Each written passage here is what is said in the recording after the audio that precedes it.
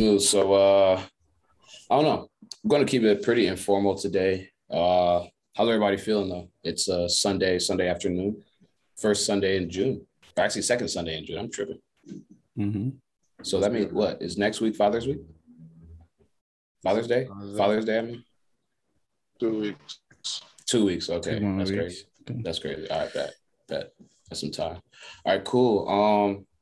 So like I said, I just want to keep this informal. You know, again, this is Africans Talk Football TV for all of you who may just be tuning in for the first time. Throughout the Premier League season, we would drop episodes weekly where we would do a week recap of what happened in the season or in the week prior in the Premier League. We all support different teams. I'm a Chelsea supporter. You guys can go around and just say who you do support for all those new guys out there. Arsenal, the Gunners, Arteta. The most winning side in Premier League history. Oh, All right. God. Oh, man. Romance Blues, formerly known as Romance Blues, but Bowley's Blues. Now with the Bowley's Blues, the Y'all BC tripping. boys. But yeah, so we all support different teams among the Premier League. So we talked about, what would happen. We talked about Champions League. We also touched on the other 5 European leagues, as well as the U.S. national teams, because we do live all in the U.S. here in the state of Ohio. And honestly, I just wanted to go ahead and start off by talking about the U.S. because we just had a friendly today against Uruguay here in Kansas City. It was a 0-0 draw. I will say it was good to see McKinney back. He hasn't played, I think, since January, they said. So this is his first time touching the pitch in about 6 months. He looked decent, honestly. He only played 45 minutes. I know he's on some restrictions and all that. But he looked good. Overall, I think the U.S. played poor. We had a few chances to go away and put them away. 2 really good chances, I believe, that both didn't find the back of the net. And the one good thing is I think we have a keeper. We have an actual decent keeper in the young guy. I can't remember his name right now, but Sam Johnston? Sam Johnston or something, yeah. He looked good. He made some real good saves. He made some key saves that actually would have put Uruguay up. What's his name? Sean Johnson. Sean Johnson. He plays for NYCFC. Thank you. Yeah. Yeah, he's solid. And I think Stefan has some real concerns when you look about who's going to go into, playing and starting in the World Cup, just because Stefan really didn't have the greatest season at City. When you look at the games that he did play, he had, mistakes. I don't know if Pep is really that fond of him, to be honest. But I don't know if you guys were able to watch the match, but any takeaways? How do you feel about the U.S. going into, I guess, the summer of friendlies before the World Cup?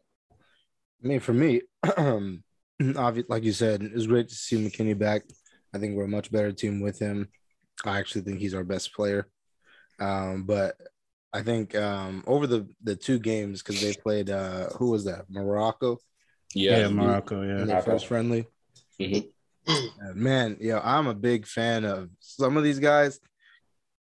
Yunus Musa, is really good. Yeah, he's a baller. He's a baller. I think I rate Tyler Adams. Interesting. Okay, because I don't. I but do.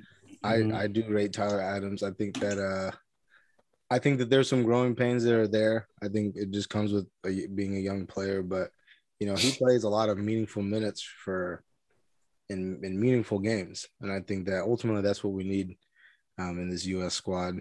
But seeing those guys, seeing Tim Weah looks really good. Looks really good. He looks healthy, which is the most important thing. So, I mean, I think that there's a lot of positive takeaways you can take, from these games. And I think that if everyone stays healthy, who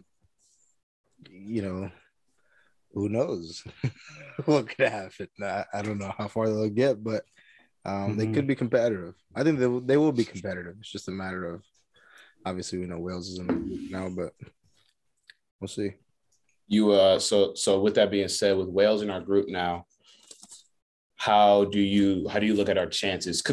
Assuming everyone stays healthy, we basically know what we believe our starting 11 will be. I mean, we could probably go around with who will play our number 9 role, since we don't really have a number 9.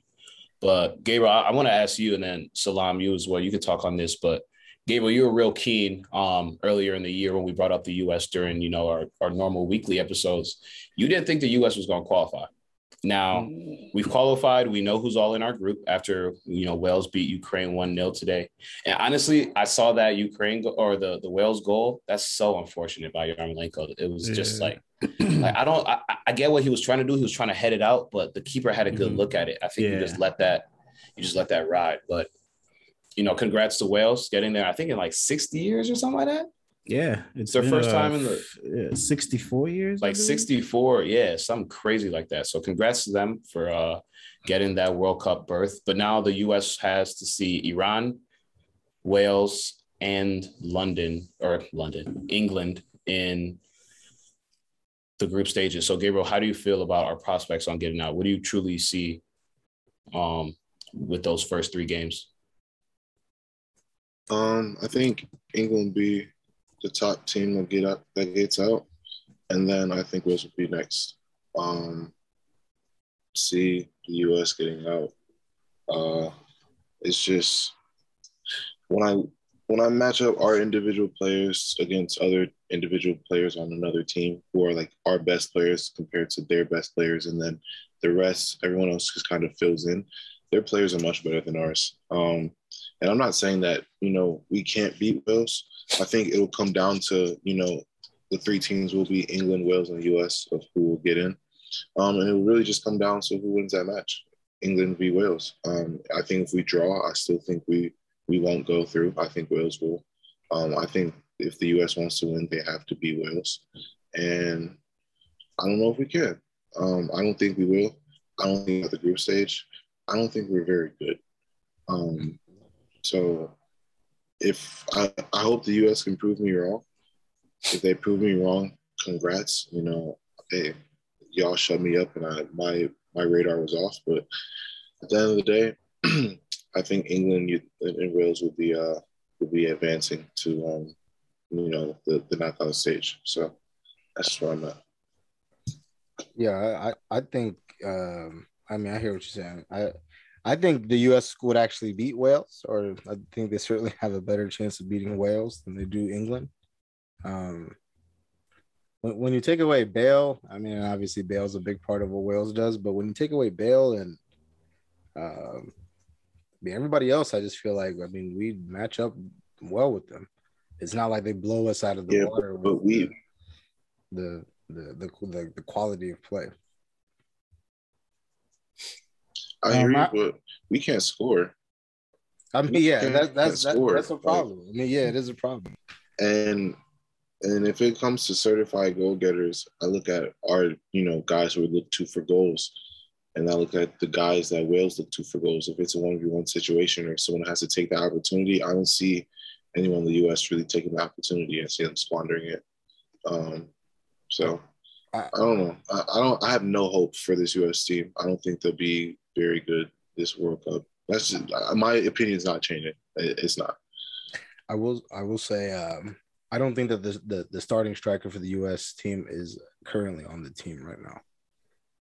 I don't know who that player is, but and we were talking about it before we started recording on how they're trying to, they've been trying for a few years now to really find that like goal getter. But I don't think that the striker that's going to be starting, for them is on the team right now. So whether that means Berhalter changes some things and he has someone play, through the middle, but I don't know, man. It helps these MLS guys that maybe they can find form from now until the end of, the season to hopefully get that last minute call up. But I don't know. Out of the strikers we have, who would you like to see most? That's the thing. I don't think that we have a solid 9. And if that's the case, okay, I just think that at that point you just throw in your best players. I think Pulisic is obviously in that front 3 or in that attacking whatever it is. I think Tim Weah has to be on there. And the other one, I don't know. It's like you get glimpses from some of these guys. Johansson, Gio Reyna when he's healthy. I don't know. I would just go with one of those 3 of those 4 people, and then just see if we can figure it out. But I don't know. It doesn't help that we don't have like a solid answer to that. Like, who's our striker? It's this guy. We don't have that. It was, remember what happened to Pepe? I don't know. Like, what happened to Pepe and the Josh Sargent? Like, these guys. I thought Sargent is hurt, right? I think he may be hurt, but This is what I have to say about this U.S. men's national team. I, on the other hand, disagree with Gabriel. I don't think this team is that bad. I think they've improved from, the last couple of months we've seen them. I think they've improved. The Morocco game was a very good game they played, but then again, it's Morocco. Let's not act like Morocco is a horrible team. They're one of the big dogs in Africa. So it was a good competition for them to see where they're at. And they pretty much put them away. One thing I would say, though, I agree that we don't have that set striker. We're going to need that. I don't know why we don't experiment with Weir in the middle. I know he's good coming out on the wing and then coming in. But then again, I believe, he has the size that I feel like we could try him in the middle. But this team, if we're able to find an 11, a solid 11, and they play a couple of games together consistently, this team can be a problem. They're not that bad. This is not a bad team. They're very young. Most of them have been playing together. So they just need that consistency. I mean, we watch these guys all the time, and half the time it's not the same guys. Like, let's be real. Half the times it's not the same guys. It's always a different team. So if we're able to get like the set group that we know, okay, this is our main guys. But I know international football, it's always going to be changing. But then again, when you look at Belgium, you look at some of these big teams you're going to be facing in the World Cup, you can kind of name their starting 11. You know who their main guys are. Yeah. And that's what we're lacking. And I feel like we have some time to figure that out. Do they get out of the group? I think it's a possibility, but I don't think they will. I mean, I see us get. So this is my thing. I'm with Salam. When you take away Bale, maybe Aaron Ramsey, we stack up against the Welsh team pretty evenly. Absolutely.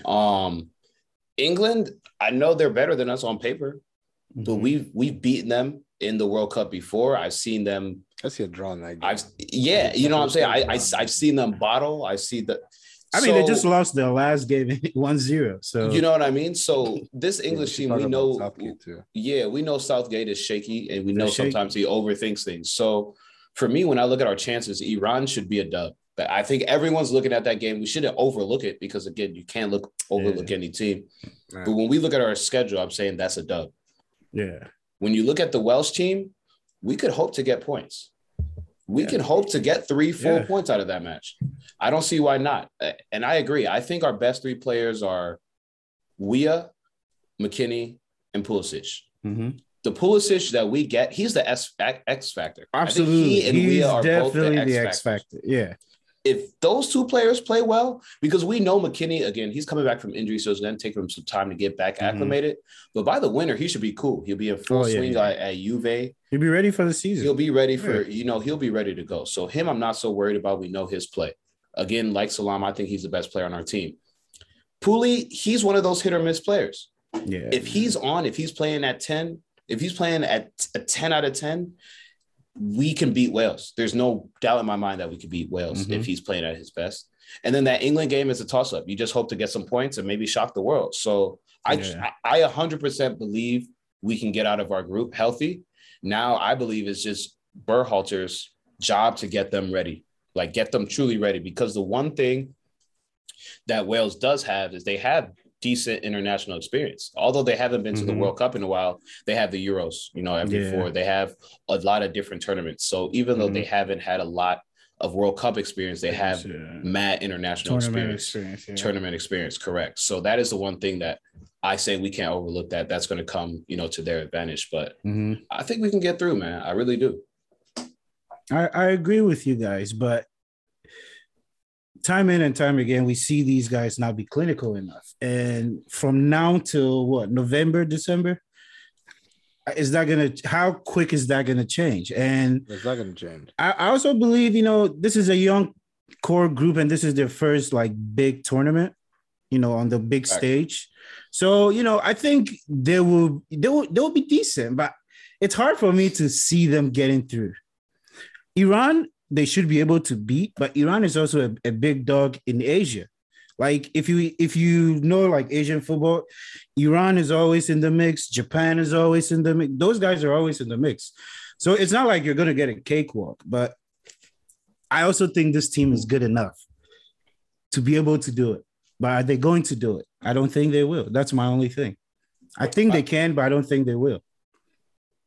I think they don't have too high expectations as far as like fans, but I think they probably have a high expectations for themselves because again, they are young. You know what I'm saying? A lot of them are young and they have something to prove. So it'll be interesting for real. But yeah, so that was a good talk about, the US team. I just want to talk about them because they've had a few friendlies in the past couple of days, but this is the first of the debate episodes. Kind of just want to throw out some topics that, we brought up during the season and kind of see everybody's take on it. Mike, you had a good one, honestly. The one that you talked about with Messi, Ronaldo, I kind of wanted you to pose a question so we can get started. Oh, yeah. So Messi just won his second international trophy. This was the Finalissimo, the new competition where the winner of Copa America plays the winner of the Euros.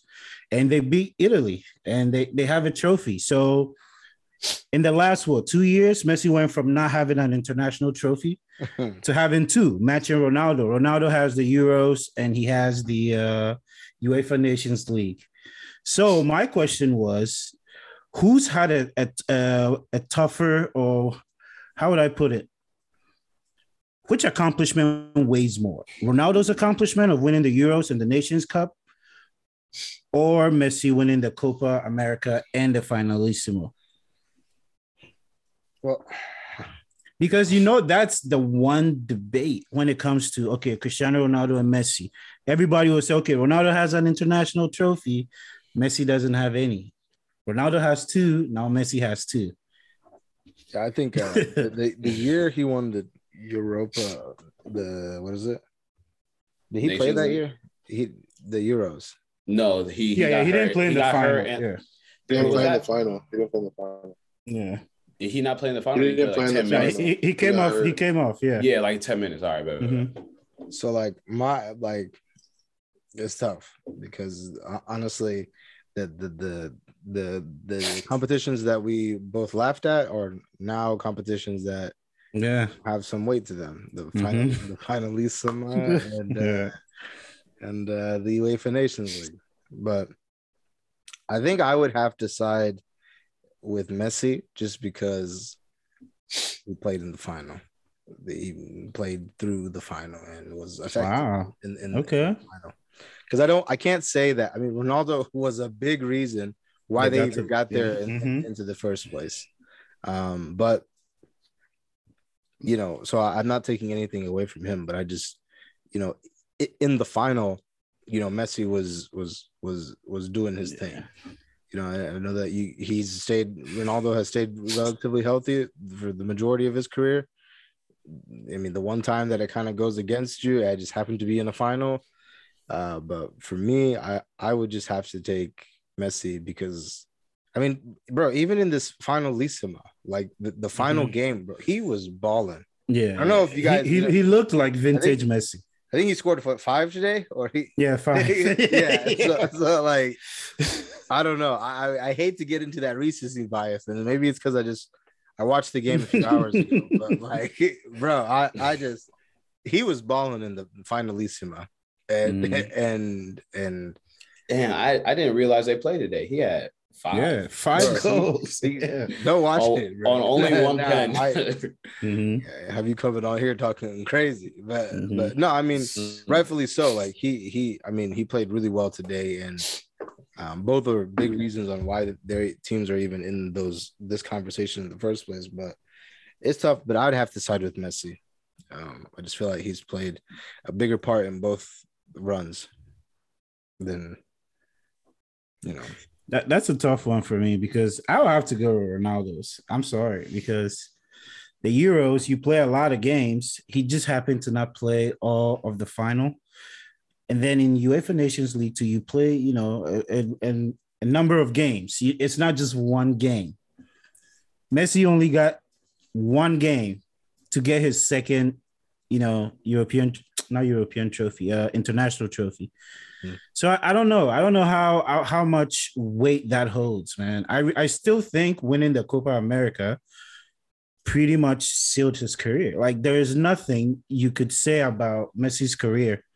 I personally don't even like to compare them. It's tough comparing them because when you compare those two, it comes down to just the nitty gritty, the little details, the little just advantage and disadvantages.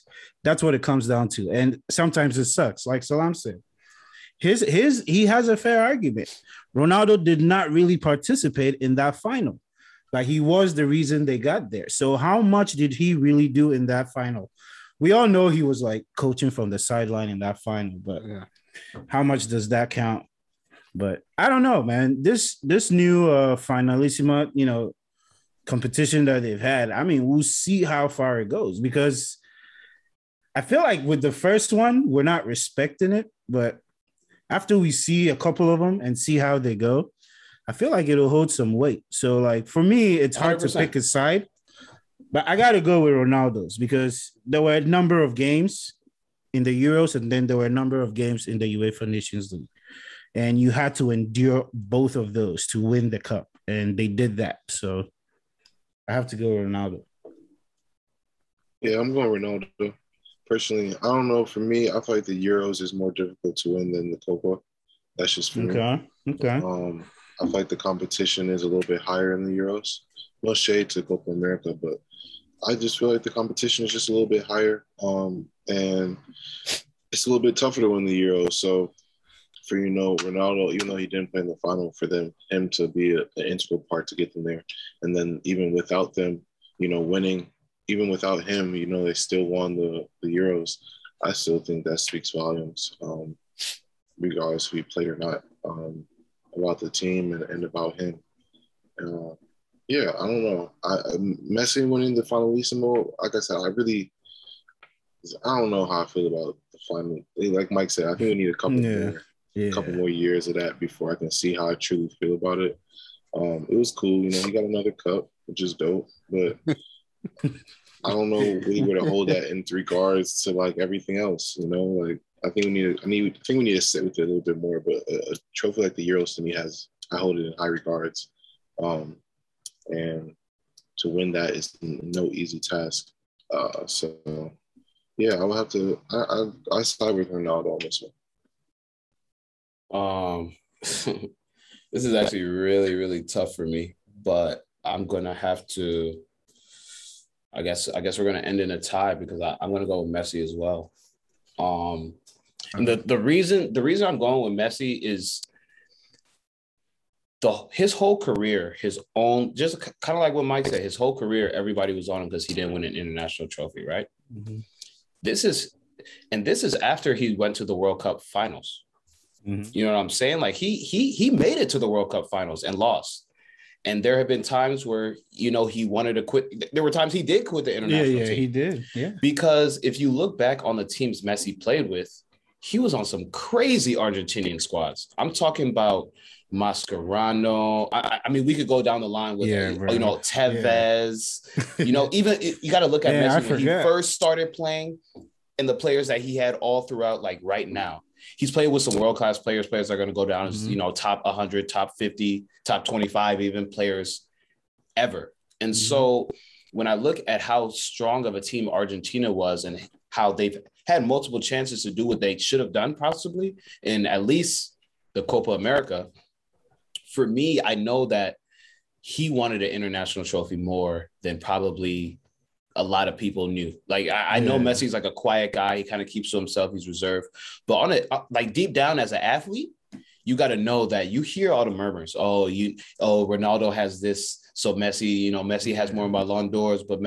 So for me, when I look at Messi's career, I'm not saying he's not in his prime right now, but I'm not going to say he's on the decline, but he's definitely not in his prime anymore.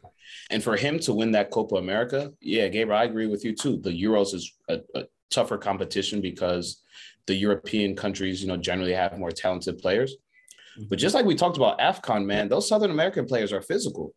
The Copa ain't nothing to play with. You know what I mean? You have some real teams down there that can give you fire. You got Brazil as well. You have a lot of Southern American teams that have world-class players that are playing across the top and not 5 to leagues. Interrupt you. Go ahead. Chile.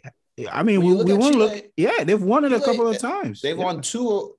They beat Argentina on Messi's watch. Yeah, you know what I'm saying? So it's when you look at the competition down there, yeah, it may not be as talented and it might not be as pretty on paper, but they got players, man. They got players everywhere. We saw it with AFCON. Salah wasn't able to do what he does in the Prem because they were way physical. They were able to play him a different way, and he was frustrated. Same thing with Copa America. Those players, Southern American, Hispanics, they chippy, man. They're going to follow you every 2-3 times you touch the ball. So it's when I look at that, and then when I look at the Nations League, I know we're going to look at it and laugh. But I, for one, am super happy they made this. I think they should have done this a little bit earlier. And honestly, I want them to figure out a way to get AFCON in there too. I wanted it to be maybe like a tournament or something because you telling me Senegal can't play with Argentina? You telling me Senegal can't play with Italy?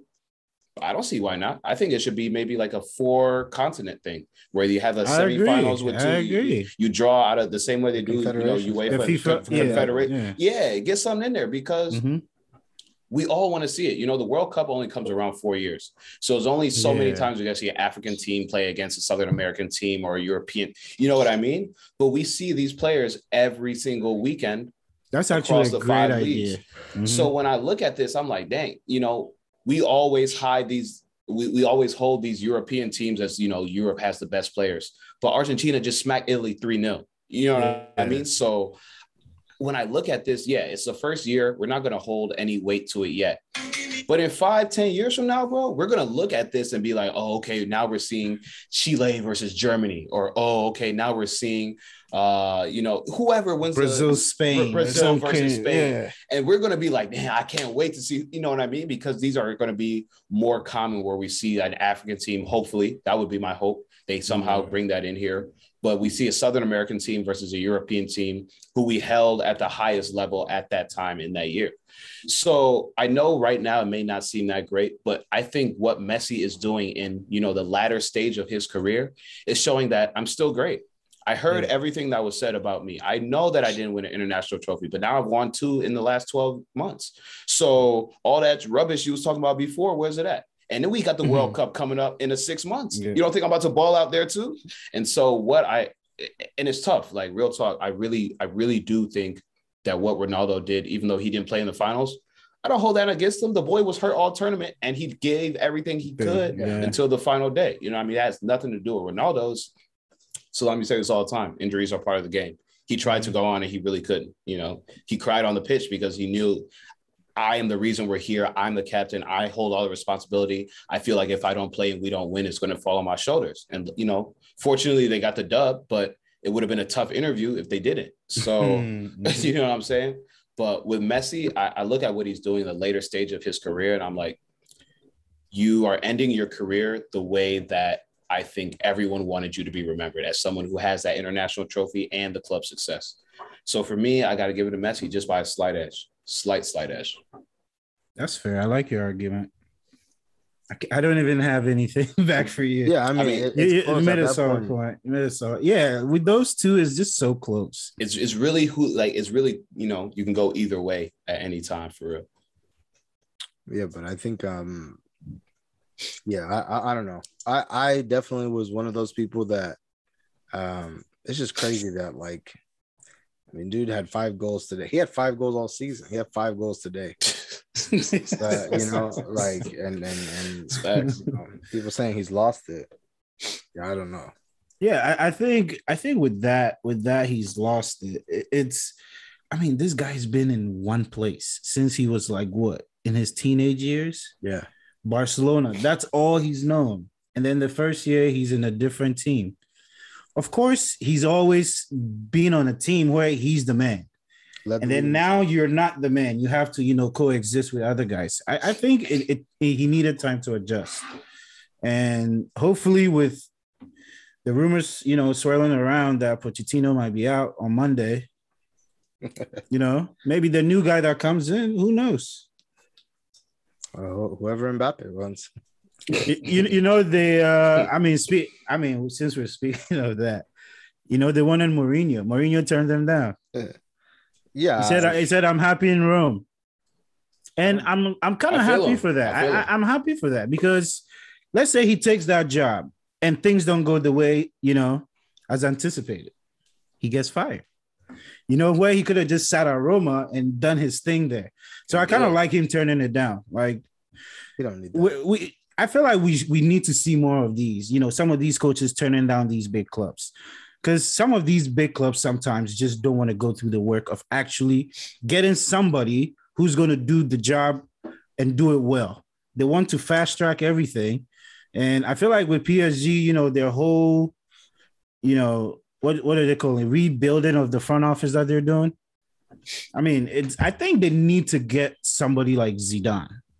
Yeah, if you don't get Zidane, I don't think it's gonna work. You got to get a real guy in the room because you have Neymar, Mbappe, Messi, just these three alone. Like, who's going to talk to these three?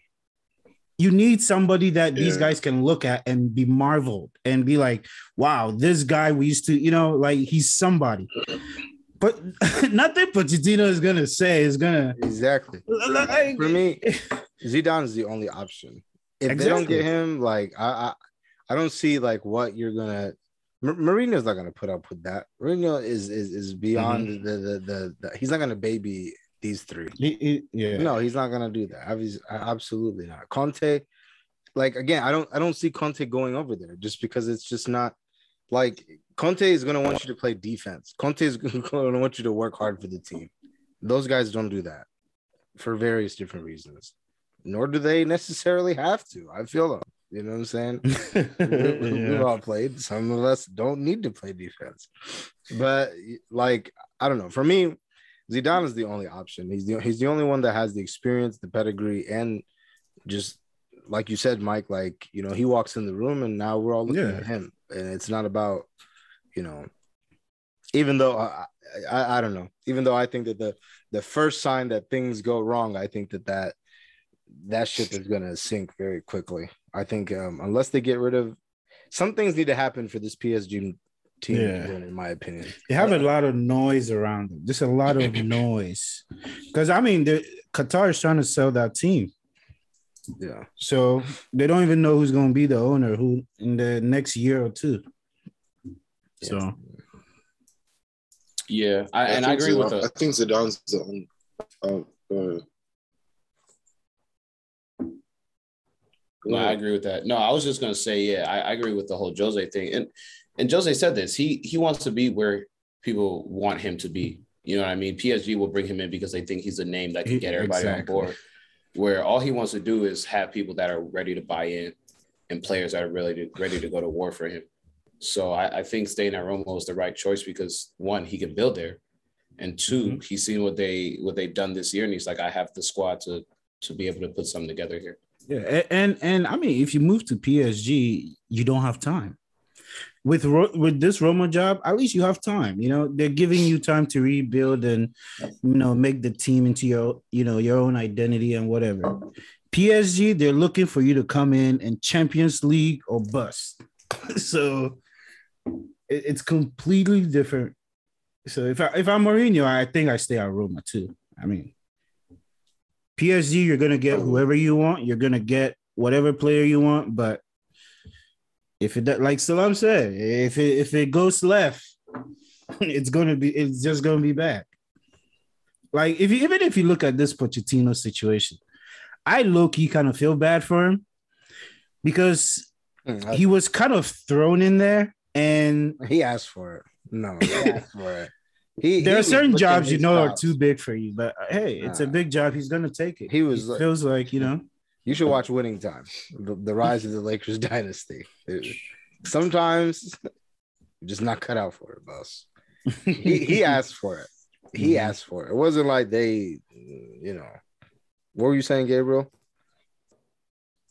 No, I just want to say that Zidane is the only person who can handle those attitudes. Yeah. Like the only manager available who I feel like can handle, who can handle those attitudes and then get the best out of them and the best out of the team with those type of players who don't defend necessarily all the time, and don't, just don't defend. I mean, that's part of the game. And if you don't have everyone defending, I feel like Zidane's the one person who can kind of unlock what that team needs out of the available managers. So if they don't get him, then I don't think they're going to do anything. I think they'll have another disappointing season and lose Champions League, semis, quarterfinals somewhere. What happens usually most years. So yeah, I think they need Zidane to make any headway into winning a Champions League, which is what they really want. I agree. Mm-hmm. I agree with that. It's gonna be interesting. It's gonna be an interesting summer. It's gonna be a good year, man. It's gonna be a good year just because we have the World Cup at a different time, so it'll kind of shake things up. I feel like over the summer and how we look at the fall too. Salam, I know you had a few debate topics that you wanted to put up. Yeah, two. We could save this one for last, but manager of the season. Obviously, a lot of managers have came and gone this past season. Some started with us, some came in the middle, in the middle, and then shortly departed, and then. Yeah, it's been a wild season, but I it's easy to look at, obviously, Pep, Klopp, and look at their situations and be like, hey, like these guys are the managers of the season, and rightfully so. Mm-hmm. I don't think that there's a manager better than Pep right now in the Premier League. I don't think no one could argue that with me. But for me, man, and there's two, but for different reasons. The one guy that I really want to applaud is Bruno Lage for Wolves. Wow. It's a shot. That was my second pick. That's not what I was thinking, but that's a shot. That was my second pick. Bro, you didn't know what you thought you were going to get with this team. I did not know what I didn't know either. And Wolves has always been that team. Like they were like they had a lot of moves too. A lot of switching of the guards. Mm-hmm. Yeah, from personnel a lot of personnel like moves from player and coaches. And I just think that when Nuno departed, you didn't really know like what you were going to expect from this Wolves team. And they had a good season. Not a great season. They had a good season. For them, probably a great season. I think they finished where? Top 10? Mm-hmm. They finished 10th. Or 10th, yeah. They finished 10th. I mean, if you told them that they were going to finish 10th this season, then, I think you would be crazy. But, but shout out to Bruno Lage and then the second one is Patrick Vieira. Wow, okay. I just think that those guys, again, it's easy to look at the big guys and be like, yeah, they've had great runs, which they have. But, some of these guys don't even necessarily have the same resources, and they're still competing and putting out good teams against these bigger clubs. Vieira, not only are they competitive, they're fun to watch. But for the fans, I'm sure it's good that they're fun to watch, but I mean, they're competitive, and that's what ultimately you want. And I think that the more that Vieira gets to, really imprint his identity on this team, the better off that they'll be. I mean, some of the guys, bro, when you look at them, I'm like, where did you find them? Like the recruiting is going crazy over there. Mm-hmm. Mateta, you know what I'm saying? Man, that's my boy. Yeah, Mateta. I mean, you brought it in Conor Gallagher. Schlupp. Yeah, Jeffrey Schlupp. Wolfer Zaha. Boy. You know what I'm saying? I will give you a glimpse every now and then. You know what I'm saying? Edward, my guy Hudson, Edward. Eze, That's it. you know what I mean? You know I mean, what I'm Eze saying? was already Olise. there, but still. Olise is a great find, by the way. Yeah. I think, but By the way, Carbon product. I'm just putting it out there. yeah, well, he didn't cut it. every time we bring that up, Salam be They wrong. hate it. They hate it. Nah, you guys are just a factory. It's not even like Hey, CG coming back. you don't even know all the products that you have. That's the thing. So I'll share someone with Mike, and Mike will be like, he's from Chelsea.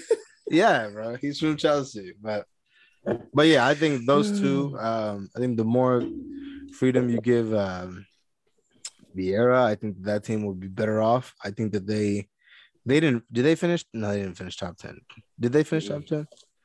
I think they were out of the top 10. Yeah, 12. I think next season they're firmly in the top 10. I think well, I don't know. Losing Conor Gallagher is going to be huge, but I don't dare I say Conference League. Could you compete? Maybe not. I don't know. That's interesting. 7 Can push. I think Wolves, Crystal Palace, bro. I said this. Yeah, I said far that. Away. Like, I said Wolves. I said Wolves, Crystal Palace, and Newcastle are teams on the lookout for next year. Yeah, I think like in the Premier Leagues, there's different races. Now, we've been a part of almost every race, but I think there's a race between like the West Hams, the Leicesters, the Wolves, like, you know what I'm saying? There's that. I know what you mean, yeah. But then there's the Crystal Palaces, the Wolves. You know what I'm saying? Yep. And who knows? The Brightons, yeah. The Brightons, you know what I'm saying? The Villas, you know what I'm saying? But yeah, man, shout out to those two, Bruno Lage and Patrick Vieira. I like the Patrick Vieira shout because that was actually my second. I'm only gonna do one, but Conte, he's got to be my coach of the year. Wow! Because I come back to this every single time, man. He was done with them. He said on an interview post game, I don't know what to do anymore. I don't think I have the players. I was like, yo, what? Yeah. This is like maybe a month or two after you take over the job, and you already talking about I don't have the players. Yeah, no, he disassociated himself. He says it's not me. It is not me. Yeah, bro. And this is after a summer of Spurs getting their 10th choice in Nuno, firing him after probably one of the shortest stints I've seen in the Premier League as a manager. And then, going through the ringer, getting Conte, and they finished 4th place, bro.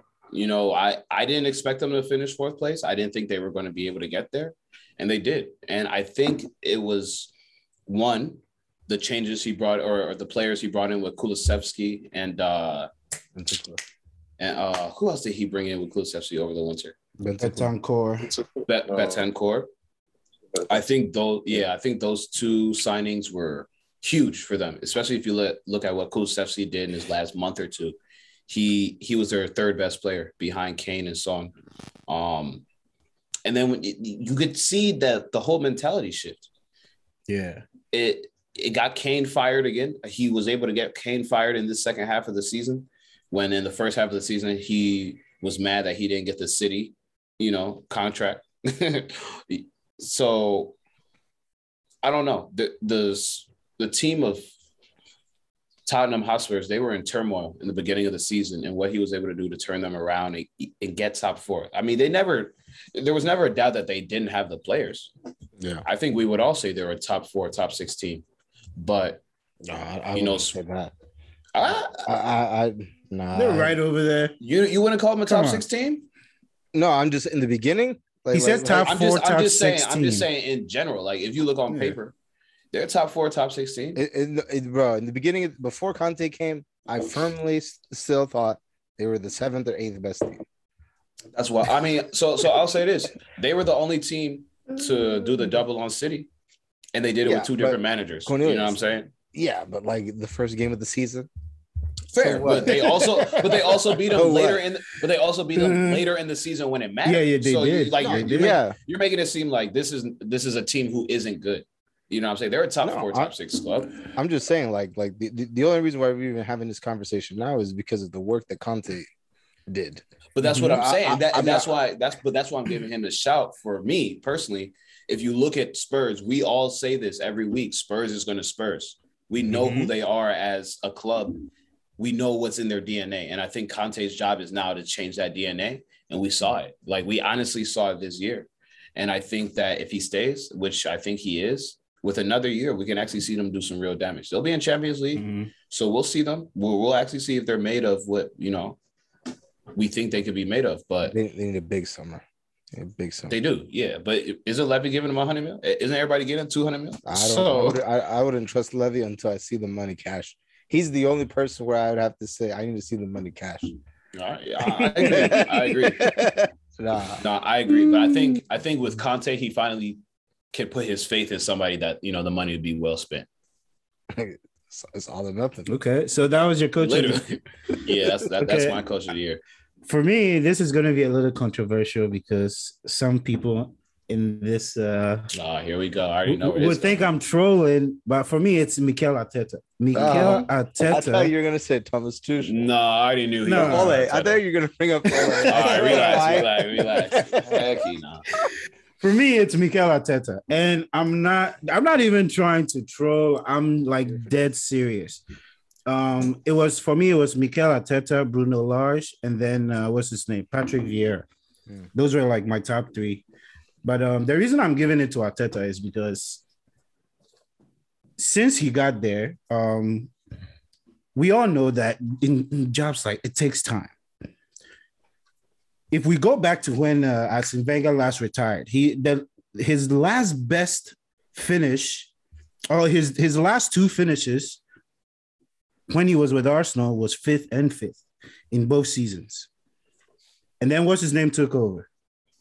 What's his name? Good evening. I forgot his name. My God, this is Emery. He took over and got them 5th.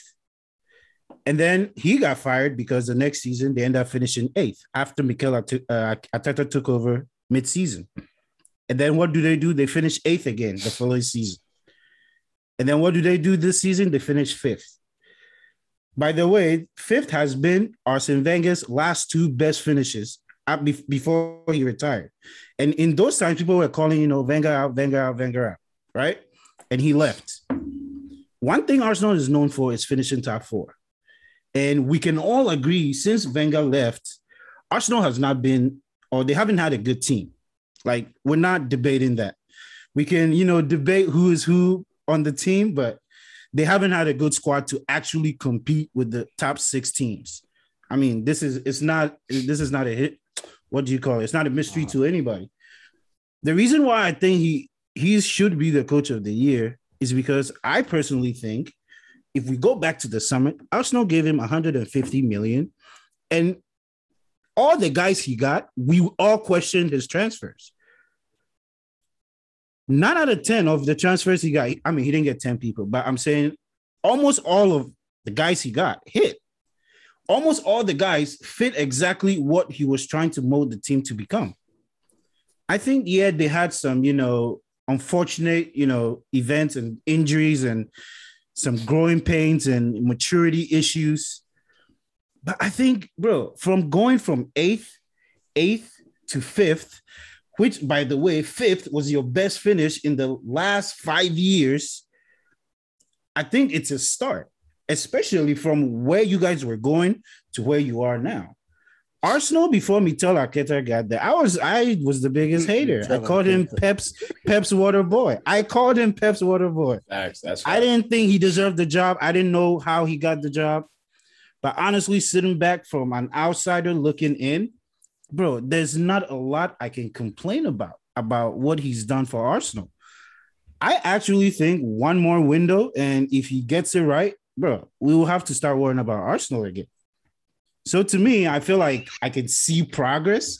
I can see where they were. Bro, they were going on a path where we were talking. I used to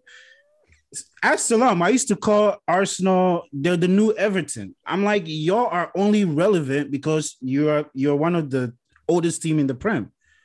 I used to call Arsenal Everton. You're becoming the new Everton.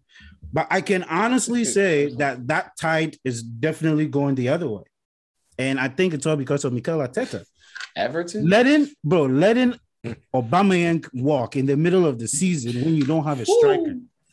That is a big and tough decision to make. I don't care who you are.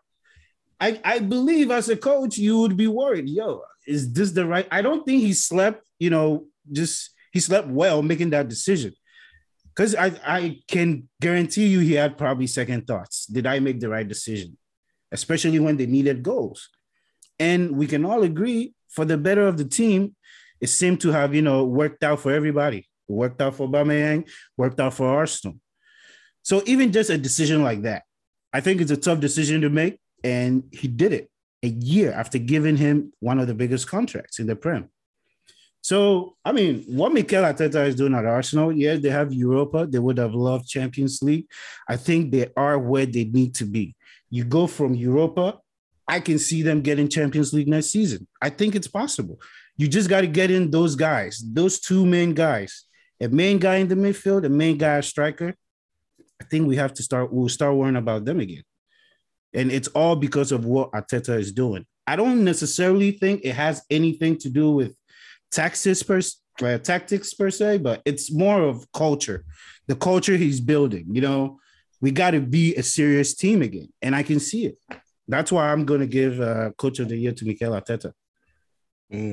I can see it. Mikel Arteta. Thoughts, Gabriel? Yeah, Mr. Arsenal. Arteta. Oh, that's my thought. Yeah. My Coach of the Year, similar to Salam, is actually Patrick Vieira.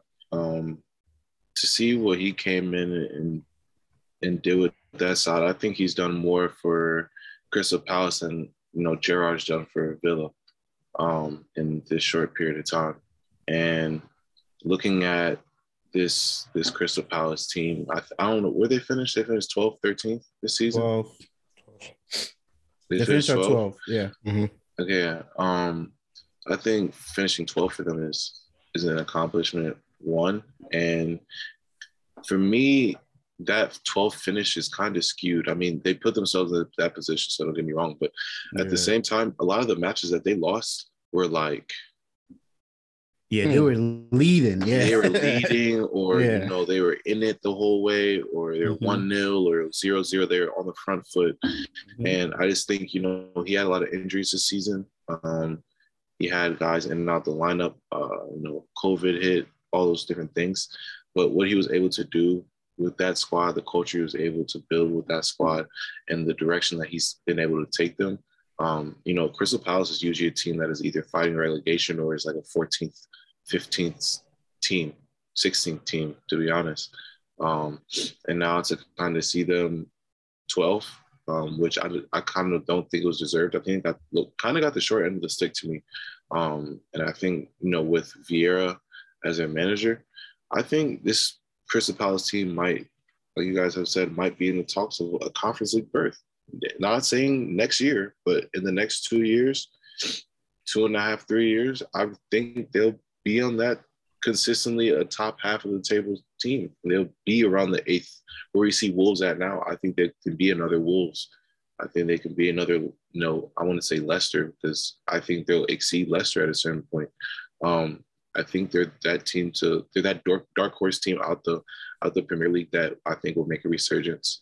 Along with Wolves, I think them and Wolves are the two teams that are going to, really try to make some noise here in the next couple of years. It might not be a whole bunch of noise to, Chelsea's and Liverpool's and City's, but to the rest of the league is going to be another team that you'll start to see players go there, young players who, don't have it all figured out, but, want to go make a name for themselves, want to play in the Prem. They might start looking at Crystal Palace as they have a great manager. Yeah, we have a great manager.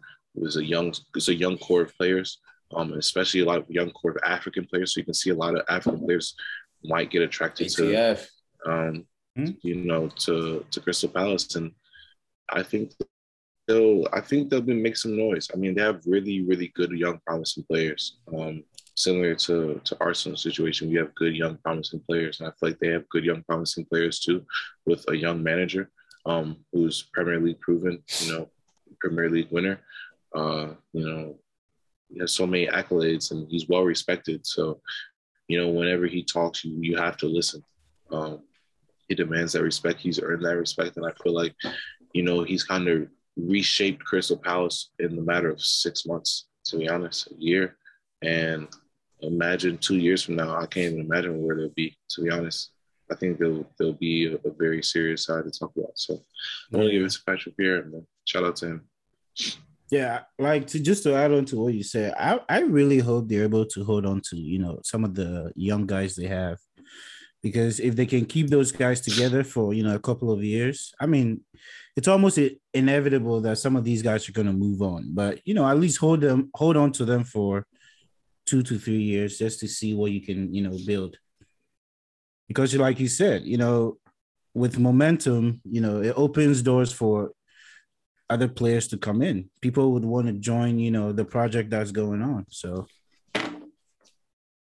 that's a good shot. Yeah, well, yeah, no disputing that. You guys want to conclude with the best 11 in the or no?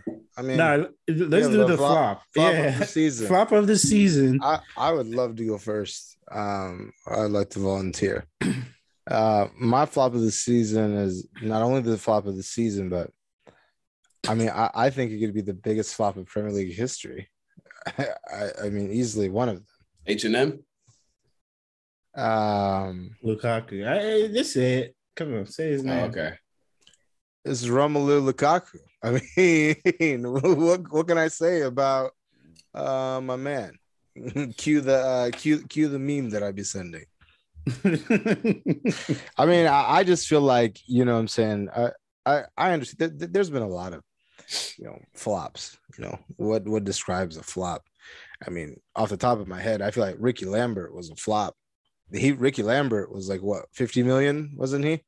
Yeah. What did Ricky Lambert ever do? I don't think he even scored 10 goals for Liverpool. Yeah, so he's up there in terms of bigger flops. But I think that this move has definitely been one that just has completely blown up in Chelsea's face. He's not a top 5 striker in the world. He's not one of the elites. I think obviously. I mean, hey, it's not their fault. You have to pay the money, and he costs what he costs. Unfortunately, he kind of shot himself in the foot by saying some of the things that he said in the interview. Correct. But in and out of the lineup with injuries. But when you came in, you haven't really, staked the claim on the team as like the starting 9. So like, I just. This is big money. I mean, again, I know I've joked around with it all season, but this guy was a Serie A MVP. He was the most valuable player in Serie A. And he's came and he's, the first game against Arsenal, we all thought, he bamboozled all of us. And, for me, it has to go to Rome. I have a couple of flops of the season, but for me, the one that is just so hard for me to shake has to be Rafael Varane. I'm sorry. It's just hard for me to shake. The Lukaku thing, I feel like he put himself in that situation. I honestly don't feel bad for Lukaku at all. I'm actually glad you said it was him because you come in, you do the interview, and after the interview, you give us this bogus, interview on Chelsea TV to apologize to the fans, whatnot. And I said it on the pod that I know that they're past that, but there are going to be guys in the locker room that are not over it, and it's just human. We're all not going to agree on everything, and I still agree that was one of the main reasons why we didn't have such a good season. Because it's such a big elephant in the room for somebody to come in when we had just won the Champions League to talk all this shit. Some guys might have gone over it. Some guys might have not, gotten over it. And I feel like Lukaku put himself in that position. He put himself in a position where you have to constantly be in your head while you're playing. If you don't do that interview, you don't say those things, you don't have to worry about that. You just play. But now it was more of, okay, the little time I get, I have to do something. And he didn't do anything. And the little time he got, constantly everybody's eyes were on you because we're looking for you to do something, and it was just too much pressure for him. And I think he put himself in that position. But my flop of the season goes to Varane, because Manchester United's biggest issue the season before were their defensive issues. And we can all agree on this part. When they got Varane, we thought, hey, this is a first step. We still know Maguire has his shortcomings. But when United got Varane, I was like, okay, they got a real guy in the house. This guy is going to, command their defense. Even though he's not that type of player, I still think he has the experience to be able to lead that defense. And he just couldn't stay healthy. And like we say, injuries are part of the game. Like I can't just write it off because, he was no. Like you also have to be available for your team. And he just wasn't. And when he was in the games, I didn't see him commanding, the back like he should. He has the most experience out of that back line. But you Mike, have he's to not the captain. You have I get it, Salam. Thiago Silva's not the captain. You play next. Thiago Silva's not the captain, but it's night and day. It's literally night and day. Our defense before Thiago Silva, bro, we were everywhere conceding goals. Right when he came in, we were more calm. You can tell. But Thiago Silva is a guy with like massive. Massive. I know, but Varane has massive experience too, Salam. He's played with top guys. Exactly. Availability. That's why I can't just write it off. Like I can't just write it off. Availability. You are supposed to be that guy. Like I need you to take control. But see that's where I push back, because I just feel like you're asking him to do that. Yes, I understand the expectation because he's had this much experience. But where is this energy for the captain, the guy that you play right next to, the guy ultimately who was brought in to do the things that you're saying right now? Because we spent 85 some million. Yeah, he was flower of the season like 2 years ago. Yeah. I'm talking about Varane this season. That's fair. Like, I'm sorry. It's hard for me to call Varane a flop. But for me, United's one of your biggest issues this season was how disorganized you guys were in the back. You were just so disorganized. Every time the ball was in your final third, panic. And with a guy experienced as Varane, that shouldn't be the issue. I will say that's why for me he's the flop of the season. I will say, and those the beatings that we had, Varane wasn't a part of. What was it? I agree with you. I agree. Part of any of them except the Arsenal defeat, and I think that was it. He was hurt, but I'm with Mike. He might have been there. He might have been there. For Everton. He was there for Everton. He was there for Everton. He was there for Everton. I'm there with Mike though. We saw him make some bad mistakes. One, not be too available, and not play like the player we saw him play like at. That's Real. What's it called? At Real Madrid. Now, again, he's older. We know he's coming off injury. You were probably sold some damaged goods, which is, it is what it is. But at the same time, it's not damaged goods. All right. So then why didn't he play like he was? No, I'm just saying he does have a history of injuries. And I think that's something that. So I'm with Mike. Again, one may put H&M, Harry Maguire at, flop of the season because he's also a deserving player. But I see where Mike's coming from. Yeah, he's definitely. This is just for my flop of the season. Definitely a United player. Mr. 007. Oh, wow! I'm sorry, but I gotta call him out. Wow! Yo, that's a good shout. Hey, that's a good shout. Because Salama's talking crazy numbers. Because I wasn't even gonna do it. I wasn't even gonna do it at first. But then I looked at his numbers, and I'm sorry, they're just unacceptable. And even the numbers that he did have, I looked at the games that he scored and the assists that he had in the. I'm just talking straight Prem. I'm not talking the year in full. I'm talking straight Prem. He had 3 goals and 3 assists in the Prem. And for those who don't know who 007 is, we're talking about Jadon Sancho. Who was $90 million signing, $85 million signing this year. 70. 78. Oh, 70. Sorry. Yeah. Seven. Yes. Okay. 180. He's getting technical. Nigga said 90 million. 90 million. You know who 90 million was? My fault. But okay, so 75 million, which is still a big signing. And I feel like he just underperformed the entire season. I looked at the games that he did score. He scored against United, he scored against City, which I thought I watched. I remember that goal. I remember, great goal, but then he was completely silent after that. He scored against Southampton in the beginning, but then after that, once again, I remember that match too, completely silent, and they ended up tying it 1-1.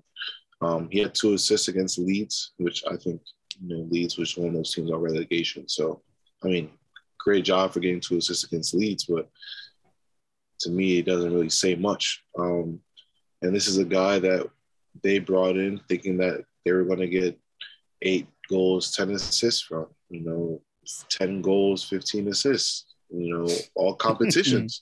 Even maybe 8 and 6 in the Prem, 10 something in the Prem.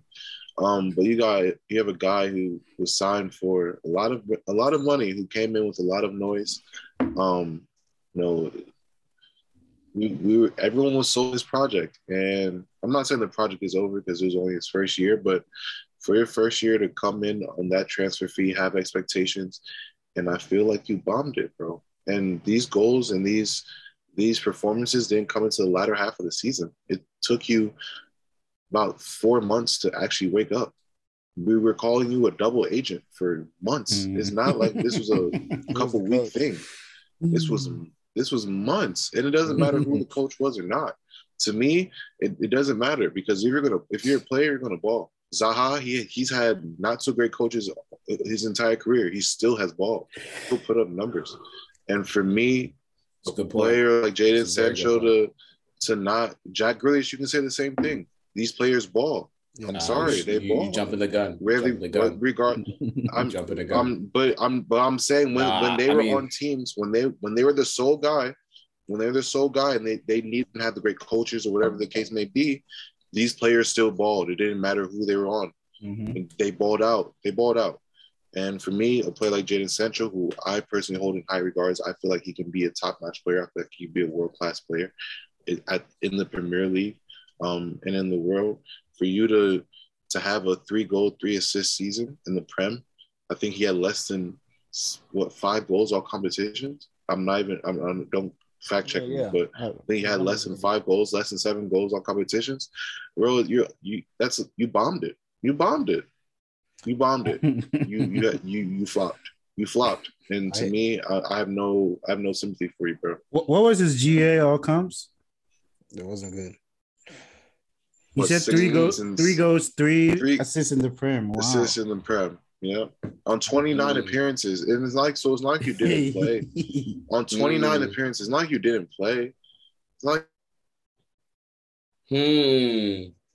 I gave you time to show us. Hey, numbers are crazy. But here's my thing though. So when he first came, here comes Salam No. I'm just saying. I am not by any means excusing his season. I'm not by any means excusing his season, but I think Mike said this about Timo, so I'm gonna say this about Sancho.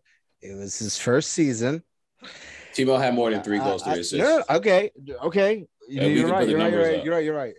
Timo has set the bar very high for players that are coming in their first season. I understand that. It's the Bratwurst board. I told you, it's that Bundesliga. I'm just saying, bro. Timo's first season, 26 GAs, by the way. Yeah, that's all comp. That's all comp. All comps. In the Prem, I think he had probably 6 or 7 assists though. No, he had 11 assists his first season. It was like 8 and 11, something crazy.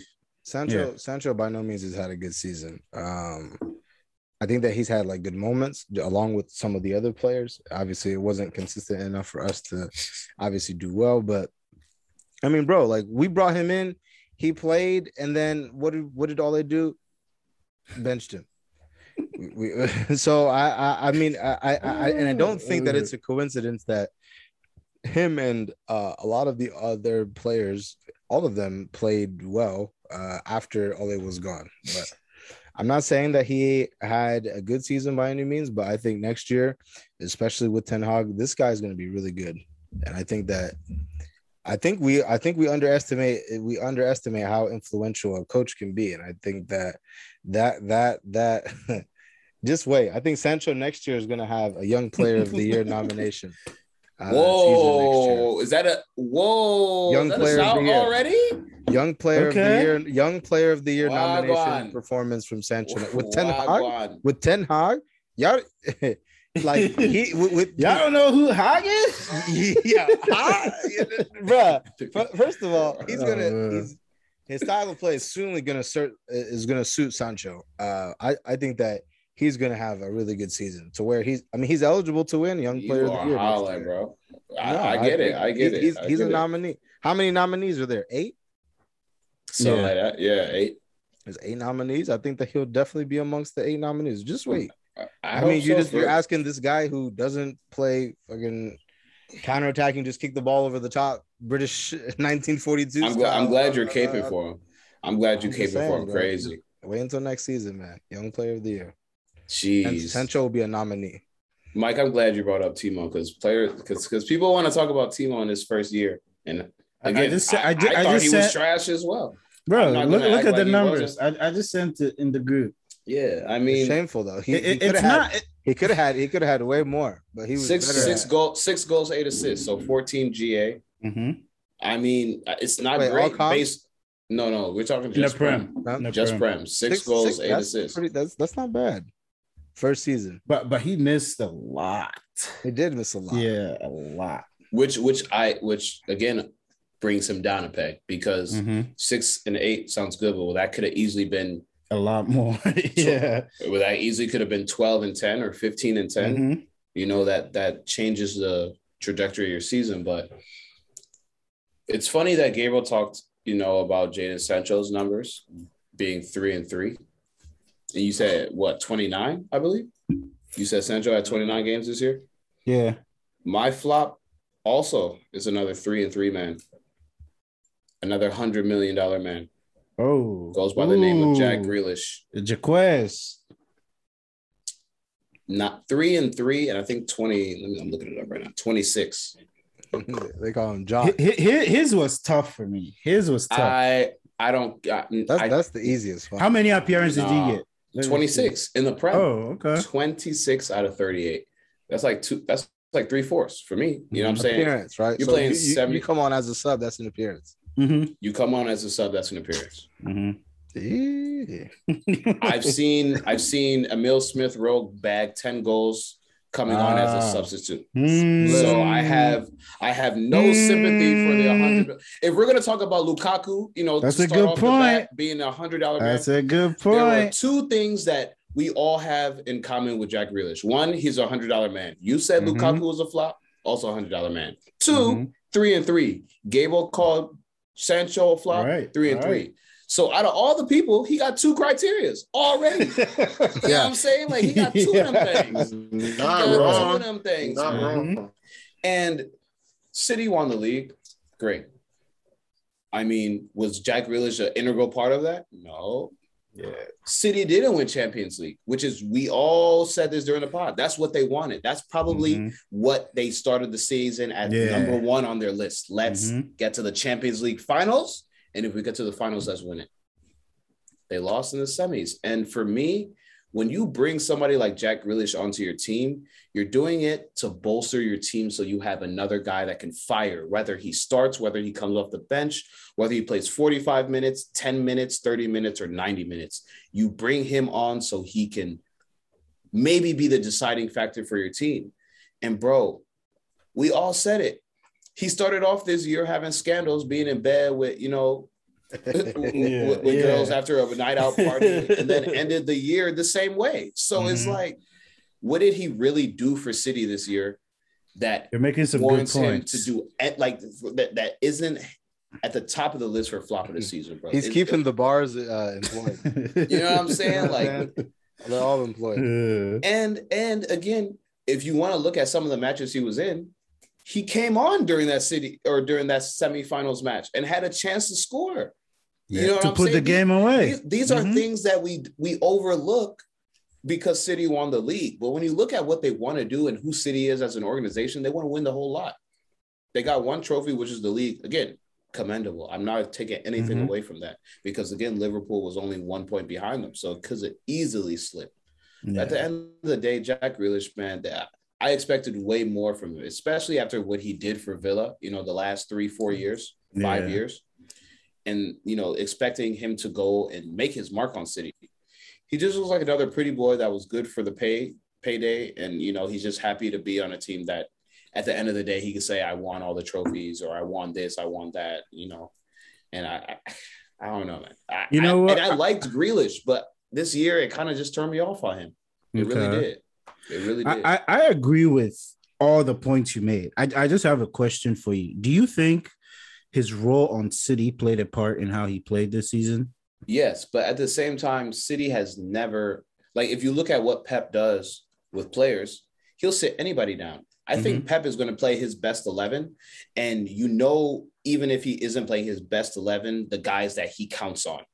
The big games, you see the guys he counts on.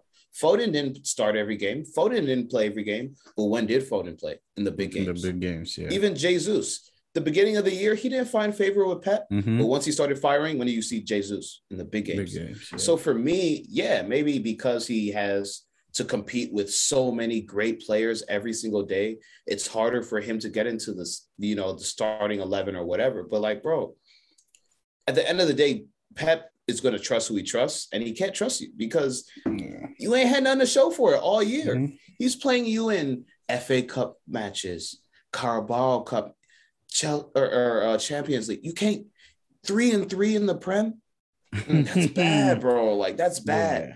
And I didn't even look at his other numbers and what he did in other competitions, but they got knocked out of FA Cup early. They got knocked out of Carabao early. And I know he was playing in those games. So it's you weren't even a factor in those sides. You know what I mean? So I don't know. I can't give him the benefit of the doubt. I'm not cutting him any slack because nobody cut Lukaku slack. And I'm not doing that. Fair. You know what I'm saying? I'm not going to do it for my player, but I'm definitely not going to do it for someone else who was very comparable in, the way he came into City side. I don't know. Yeah, I don't think no one here disagrees with you with that. He's definitely the biggest flop of the year. It's unfortunate though, you won't hear about that in the media though, because you won't. You definitely he's English. Yeah. He's English. Yeah, but he's English, but they like him. You know what I'm saying? So let me say this all the time: Pogba can do good things, they'll still find something bad at it. And this, there's an English. Pogba gets a haircut. You know what I'm saying? But he get a haircut. He put some locks in. It's a whole headline. But this pretty boy gets drunk and is getting mad at waiters, and it's he was just having fun. You know what I mean? It's just all right. Well, he's not having fun on the pitch because I don't see him doing shit. So. Lastly, now that you do bring up Pogba, I just wanted to bring up, obviously he's left Man United for the second time for free. And man, I think what is life? Yeah, bro, twice. Only Man United. But we I don't know, man. I've read a lot of stuff about and seen a lot of things about people's interpretation of what was his time here like.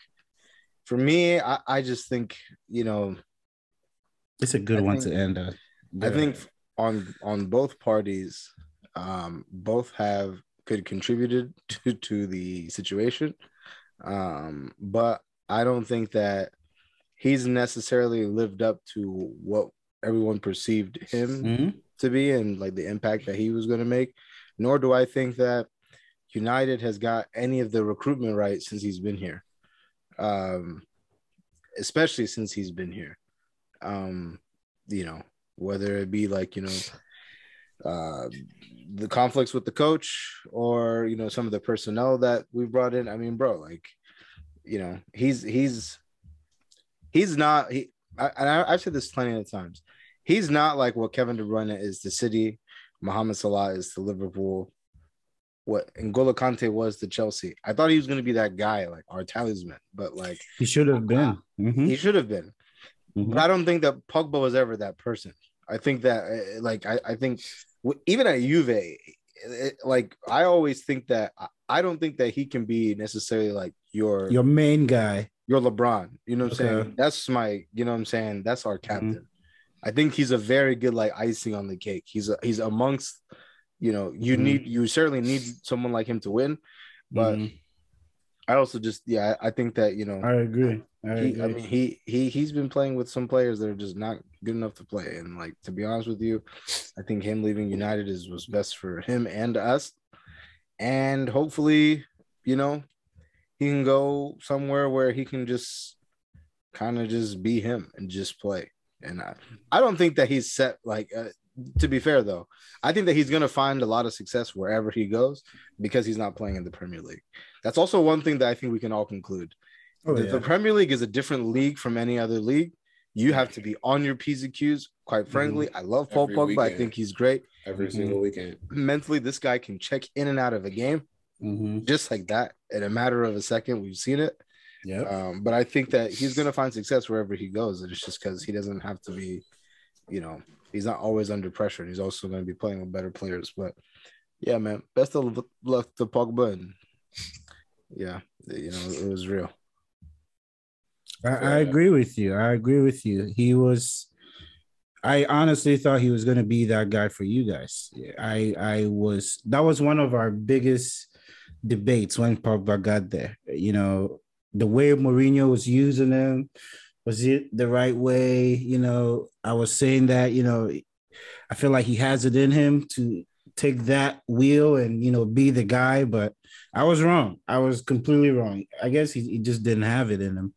But I also think this is the treatment. They haven't been fair to him. I mean, I feel like he hasn't had, if you look at the guys, I mean, look at the Juve team he left and look at the team he came to. He were playing with some grown men, like discipline. And then he comes to United and you have a very young locker room. So I think that's one of the issues too. He went from a situation where a manager who can't really manage, you know, all those type of players. Absolutely. You know what's crazy though is I believe he's leaving the situation worse than what he came into. Yeah, I think he's leaving worse. Like things are really bad right now. Yeah, you know I guess you're right. I guess you're right. They just three guys just got announced one after each other. Yeah. Yo, Manchester United social media this week was just so hilarious to me. Same graphics for Pogba, for Lingard, for Juan Mata, and it's just like Matic too. It's gonna keep coming. Twanzebe might be going, Bailly might be going. Matic is going to Roma.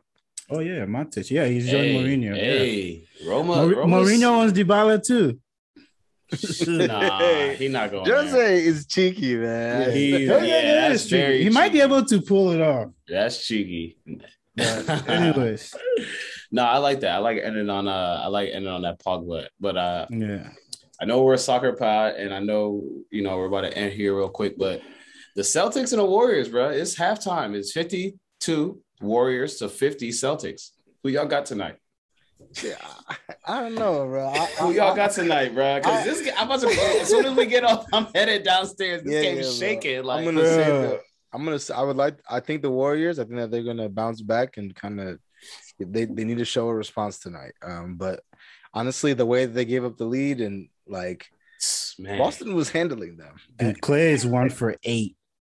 See, but he's like, I don't know, bro. Sometimes that's the I just thing. be like, Clay could go off in the third, and he could go off at any moment. You know, like you can never say like stop shooting, but just damn, bro.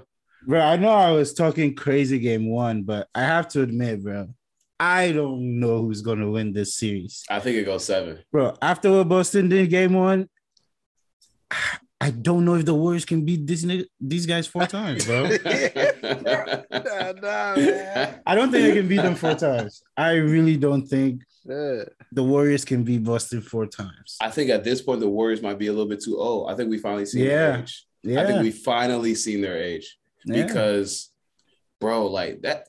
I mean, because you got to think about it. Even last game, the third quarter, they went off. You know, they had like a 10-point lead going into the fourth, something like that. It was 14 points going into the fourth. You think it's their? I thought it was game. I don't think it's their age. No.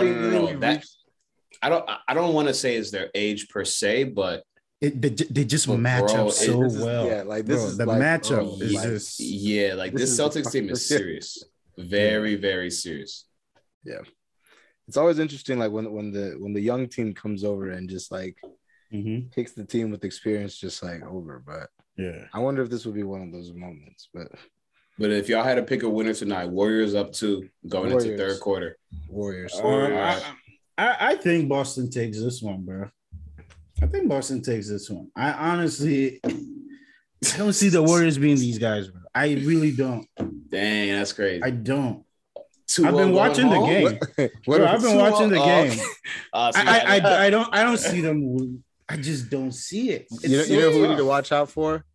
This would be a bad time to be. I would not say that he's a fraud, but this would be a really bad time not to show up. Jordan Poole. I'm just saying. We've been talking about you like, yo. The third splash brother. You know what I'm saying? JP. We've been saying JP.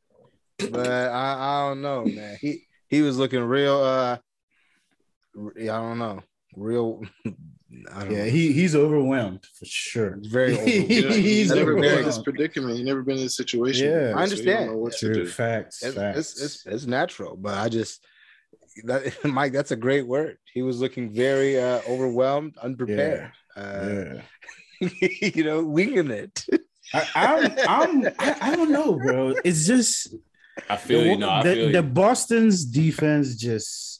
Bro, they're not letting Clay shoot anything, bro. And when he does, it's like it's just like it's off as fuck. You know, I don't want to get too much into it, but you know who's like kind of just so I can't really read him is Jaylen Brown. I'm yeah, me too. Are you like that guy or are you like I don't know? He's hard to read. He's hard to read. Yeah, bro. He's like a 1B or are you a 1A? Game one? No, he's a 1B for sure. He's a 1B for sure. What he did in game one, I'm like, okay, like, can I take you serious? But then again, it's like, it was just in that moment. It wasn't the whole game. That's the thing. Like, it was. And that's the thing. You're allowed to be a 1B and still have them superstar, like have them all-star moments. Because if you're a 1 or if you're a 2A, you got the quality to go off for 30. You know what I'm saying? Like we've seen those type of players. We've seen Drew Holiday, you know what I'm saying, go off for 30 and like be the reason that the team won when, you know, Middleton or Giannis wasn't hooping. So it's like Jaylen Brown, I think, is definitely a 1B or a 2A, depending on the team he's on. But nah, he's a hooper. Like don't sell him short. He's definitely a hooper. Holiday. Who'd you say is better, him or Drew Holiday? I'll take Jaylen Brown. I'll take Jaylen Brown. I'll take Jaylen Brown. I'll take Jaylen Brown too. Drew Holiday is too inconsistent for me. What? I know Jaylen Brown can hit a consistent jump shot. I don't know what Drew Holiday is going to give me game one, game two. I see Jaylen Brown at the back of the rim. All right. Oh, man. Yeah, man. All right.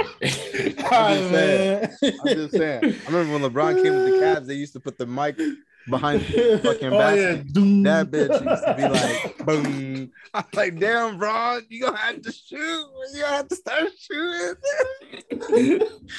All right. That's funny. But if I had to pick somebody now, I'm going Warriors. I don't think they lose 2 at home. That's too much. You can't. That's way too much.